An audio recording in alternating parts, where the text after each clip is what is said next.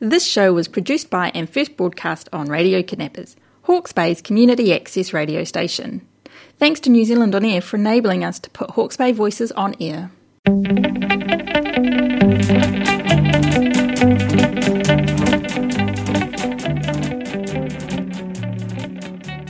You're listening to Radio Kidnappers, the voice of Hawke's Bay, and I'm Lynne Trafford presenting Rotary Wheels on behalf of the Rotary Club of Ahuriri Sunrise in Napier.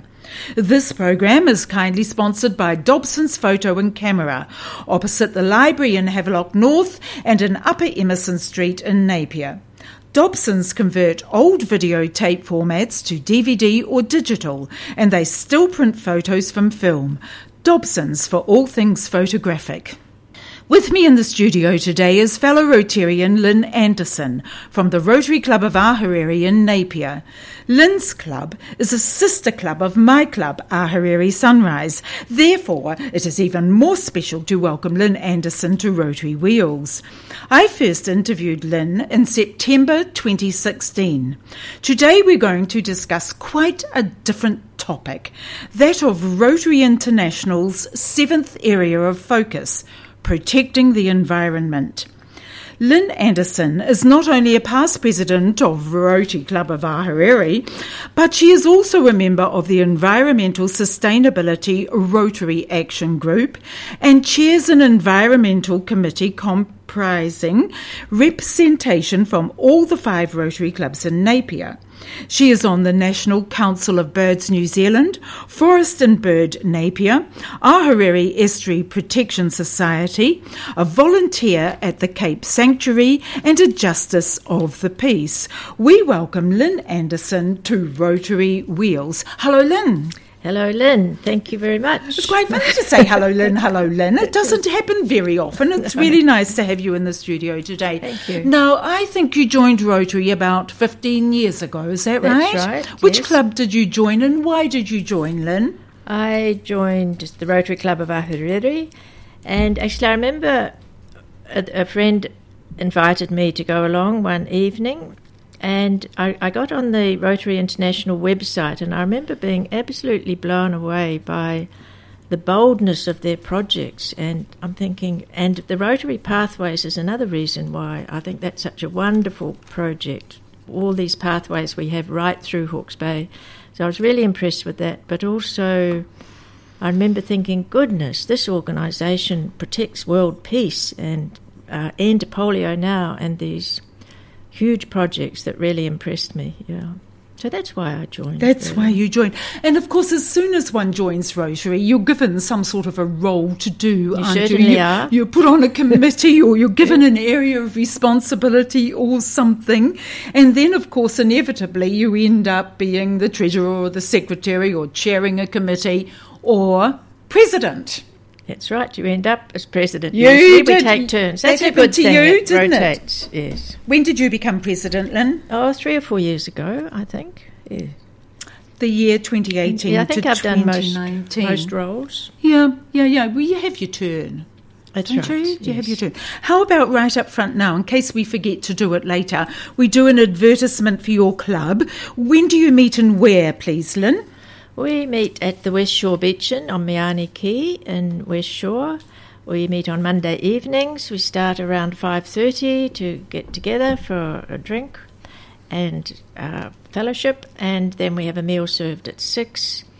We have a guest speaker, some really interesting guest speakers, about 6:30, and the meeting usually finishes about 7:30 after we've finished our club business. All right, so if anyone's listening today and they fancy joining Rotary and would prefer an evening meeting, if they romp along to West Shore, you'll buy them a drink, won't you, Lynne? Absolutely. As long as all 5,000 don't turn up at the same time, you'll be quite happy to give them a drink.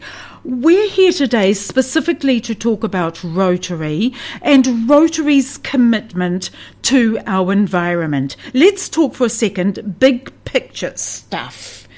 In 2020, Rotary International added protecting the environment to the areas of focus that they already support. What were the 6 areas of focus that they already supported before they tagged an environment? The 6 areas of focus were promoting peace, fighting disease, providing clean water, sanitation and hygiene, maternal and child health, supporting basic education and literacy, and growing local economies. All right, so to those really large projects, these are the ones that you first found on the website when you decided to join Rotary, weren't they? They're the big, That's right, gutsy things that takes all our effort and all our dollars. They decided after 100 years of all those that we were lacking one. Yes, we were lacking protecting the environment, and it was a unanimous decision by the Rotary International Board to add that in the middle of 2020. And now all the Rotary's 7 areas of focus line up with the 17 Sustainable Development Goals of the United Nations. And before we didn't line up with them.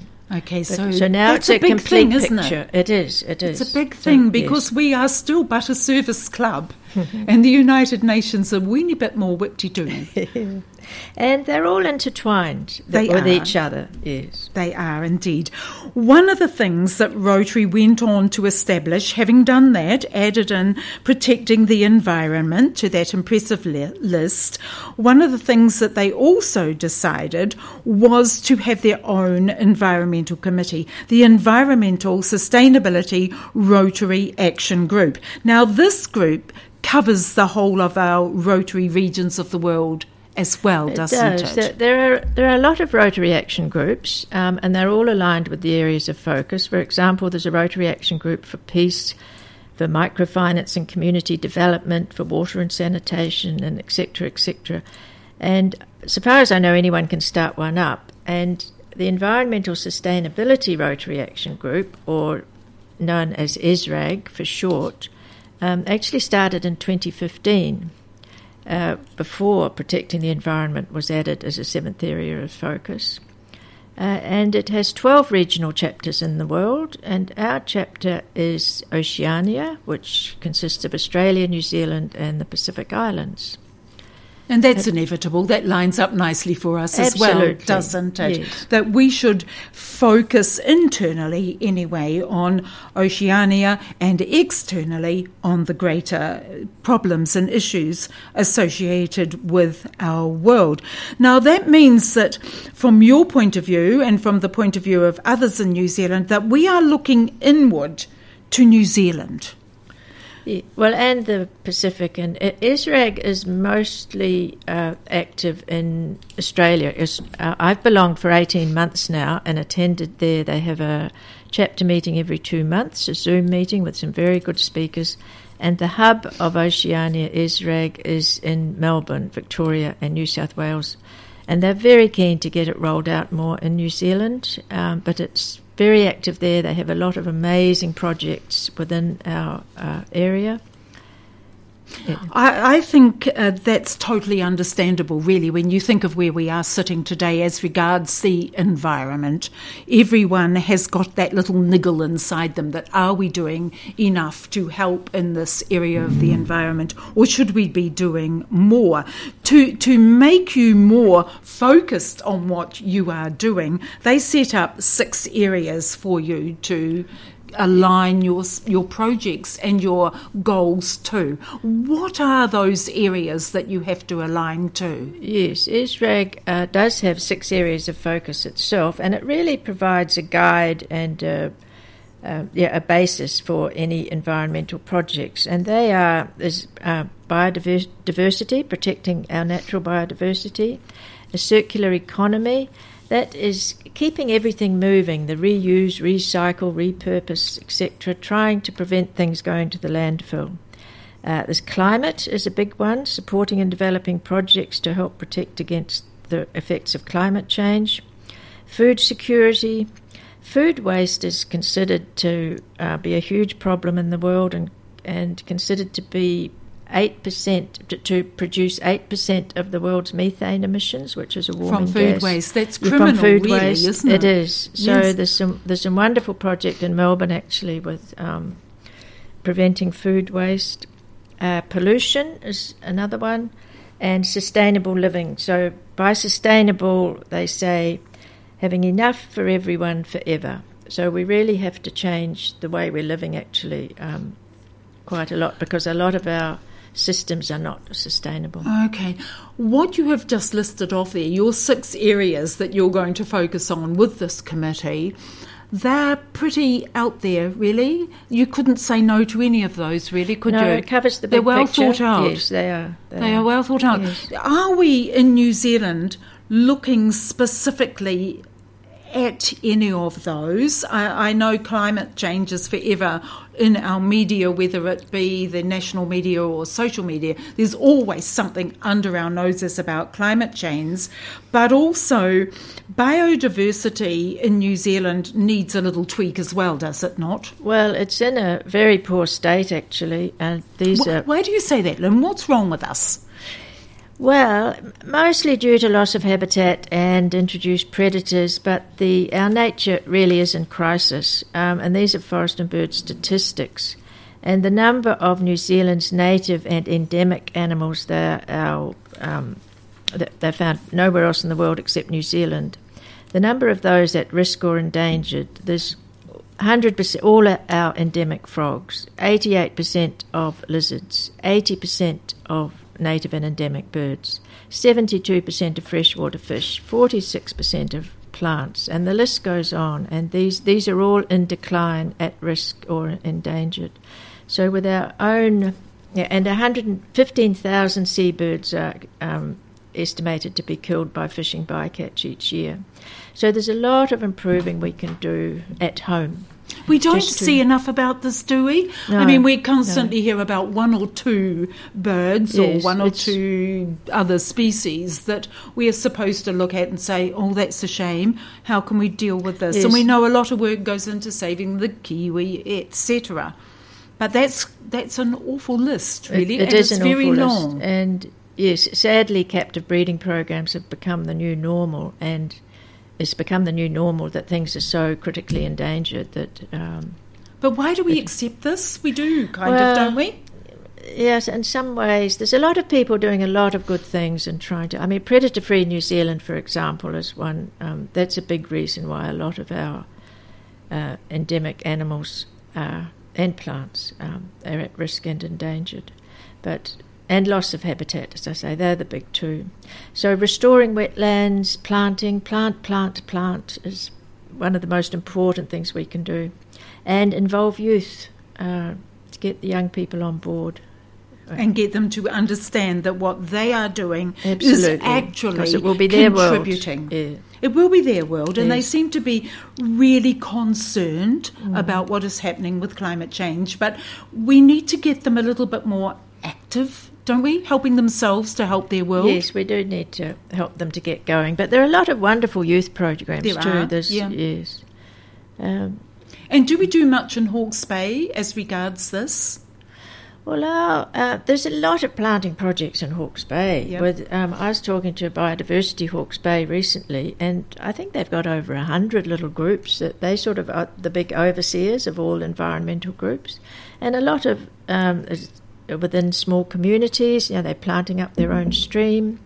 With Rotary, we had that big planting in Maggie's Way recently in Taradale. Taradale and Green Meadows clubs have had a project at Dolbell Reserve planting for about 30 years, I believe. We've been planting along our pathways down at West Shore. The Napier clubs had a project there recently. I planted in Tūtera for some years. That's right. Yes, Tūtera is saving the lake up there and trying to get it. And Forest and Bird are doing a lot of planting. There's a lot of groups. Yeah, we have done a lot of save the wetland projects around Hawke's Bay, haven't we, over the years? Yes, we can. Need to keep going, though. We do, because 90% of our wetlands were... All right. Rotary International has put out good literature, good statements for us to take cognizance of. Have you got for us one of Rotary International's statements that is pretty recent that they've waved under our noses? Well, I think because climate change is a little bit of a touchy subject and people don't like mentioning it, it's actually in the last 6 months or so, since COP26 last November, I think it's it's been on the news a lot more and people are a little bit more relaxed. So Rotary did have a statement, did put out a statement about that, and just to briefly quote a small portion of that statement, but we understand that climate change is real, it is a serious emergency, we must start now, and there is still hope. So Rotary does recognise that climate change is a problem, and there's a lot of projects going on already actually to help combat the effects of climate change. A wee few minutes back, you mentioned that Melbourne was actually a bit of a leader as regards the environmental work that they're doing. What are they doing over there that we can perhaps pick up and bring back to New Zealand to improve what we're doing here? Some of their projects, one of the ones I really like is Rotarians for Bees. I think bees. Now, I think that actually is not just a Australian project. I think it started in Canada actually with Rotary, but the bee population in the world is declining, and of course bees pollinate a lot of our food. But they've really picked this up in Melbourne and Victoria, and they've done a lot of roadside planting of wildflowers. They've put out pamphlets for people as to what to plant for bees. So they've picked that one up. We could do that quite easily in Hawke's Bay, couldn't we? With all our apples and all the fruit and vegetables that we grow here, we have a huge requirement for pollination. So adding some extra bees would never go amiss, surely. Yes, absolutely. I think that would be go down well here. Yeah. And they've had a big project with solar panels they've sent to Timor-Leste. They've got a recycling rope project. They've got recycling playgrounds because often things get a little bit old, off they go to the landfill. As I mentioned before, the food waste program, and cleaner cook stoves is one I really like, and I believe there's a little solar cook stove too, because in developing countries people spend a lot of time collecting fuel, just enough so they can cook the food for their family. Yes. And this is it can take them up to 5 hours a day to collect this. It's often not safe. It's often women who do this collecting. They cut down trees and saplings to get the fuel. So to give them an easy option, and it's keeping them away from education and their families. So to have a clean, efficient cook stove, and they're only, I believe, a little over $200 each. I think that's a wonderful project. That, it is, isn't it? So is that something that Rotary Oceania is doing, or is it part of an international project? They are, because within Rotary Oceania, there's actually Rotary Climate Action Team. That's right. And they have a lot of projects. They've identified over 80 what they call climate solutions, and it probably covers all the 7 areas of focus. For example, educating women and girls is considered a climate solution because helping people is helping the climate. Yeah. And all projects are valuable. So, as I said, they're all intertwined, and there's a lot of good things going. There are a lot of good things going. There. Your group also covers the Pacific Islands. Are there specific projects that we should perhaps be helping with, or financing, or, I don't know, holding hands with clubs in the Pacific? Yeah, I think at the moment with the crisis in Tonga, Rotary sent a lot of aid. We've sent a lot of... Yes, we have. And we were fortunate with things like the emergency response kits that they were actually stored in Tonga, all ready to go in case of emergencies. So that kind of thing is really... We've always had projects in the Pacific. Haven't we? Let's talk a little bit, because I know we'll run out of time, because there's always too much to talk about when you do a big topic like this one, Lynne.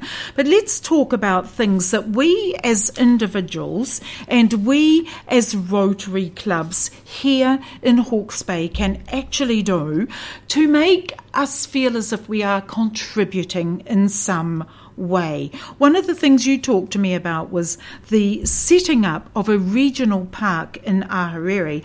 What is being planned, and is it likely to go ahead? So far as I know, this is very much for the councils, Napier City Council and the Hawke's Bay Regional Council.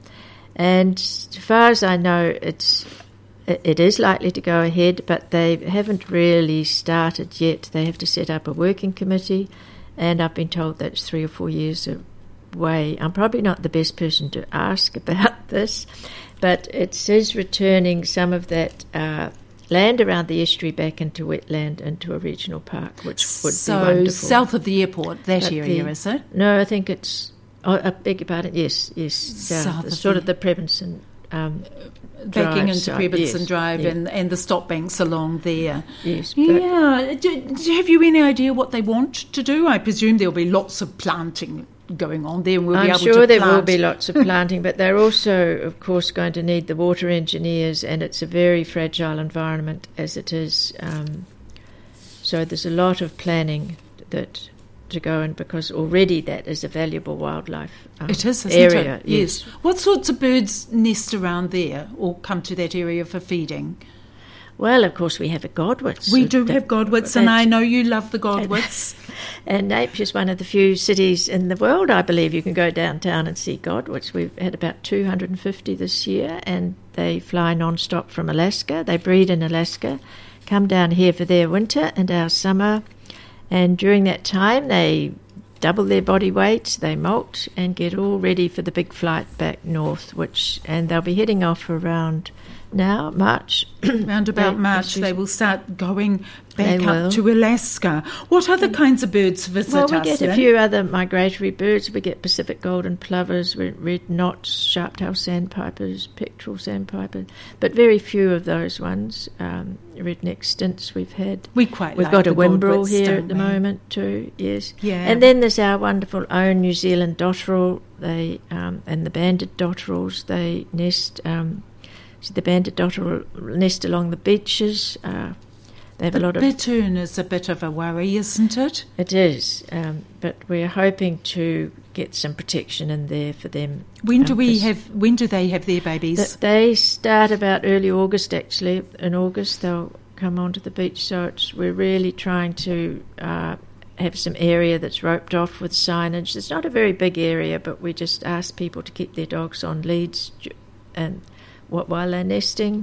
Do you think that we, as residents of Napier City, and that's you and I, we both live in the boundaries of Napier City, are we aware of what is going on in our own environment, or could we do better at this? I think we could do better. It's all in education. We also have our black-billed gull, which is the rarest gull in the world. They nested at the West Shore Scrapes this year. We have oyster catchers and terns nesting around our shores. The New Zealand dotterel, the banded dotterel. So there's a lot of birds that do nest on our shores right here in Hawke's Bay. We've also got endangered plants. We do. I don't know a lot about plants, area. But yes, and there's a lot of very invasive plants. Oh, yeah, we've got some horrors there that could go somewhere different, I think, rather than invade our area. We don't actually want them there. How do we sit for the future, Lynne? We're going to run out of time here. Maybe we need another chat sometime, but are we looking good for the future? We just have to believe that the future will be good. We have to have hope, and just try. It's never too late to do as much as we can do. And it's a bit of a sliding scale. The more we do, the less the bad effects will be. The less we do, the worse the effects of climate change will be. And we can only do what we can do, but we must have hope.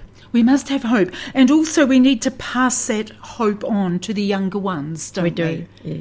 They need to buy into the hope for the future. I think they're very aware. There's a lot of young people who are very aware. Yes. It's nice when they do something to contribute, though, isn't it? They do. Yes. Yeah. There's a lot of wonderful young people. That makes it much more positive, I think.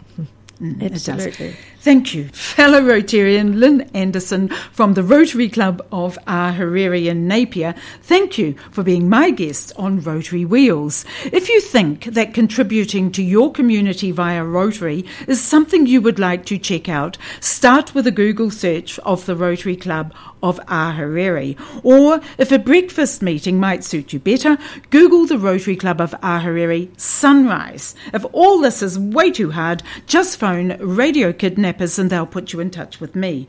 To learn more about Rotary on the international stage or Rotary's work in Oceania, there is much online that you can access. Please join me every Monday morning just after the 10 o'clock news to meet another interesting Rotarian from your local community. I'm Lynne Trafford.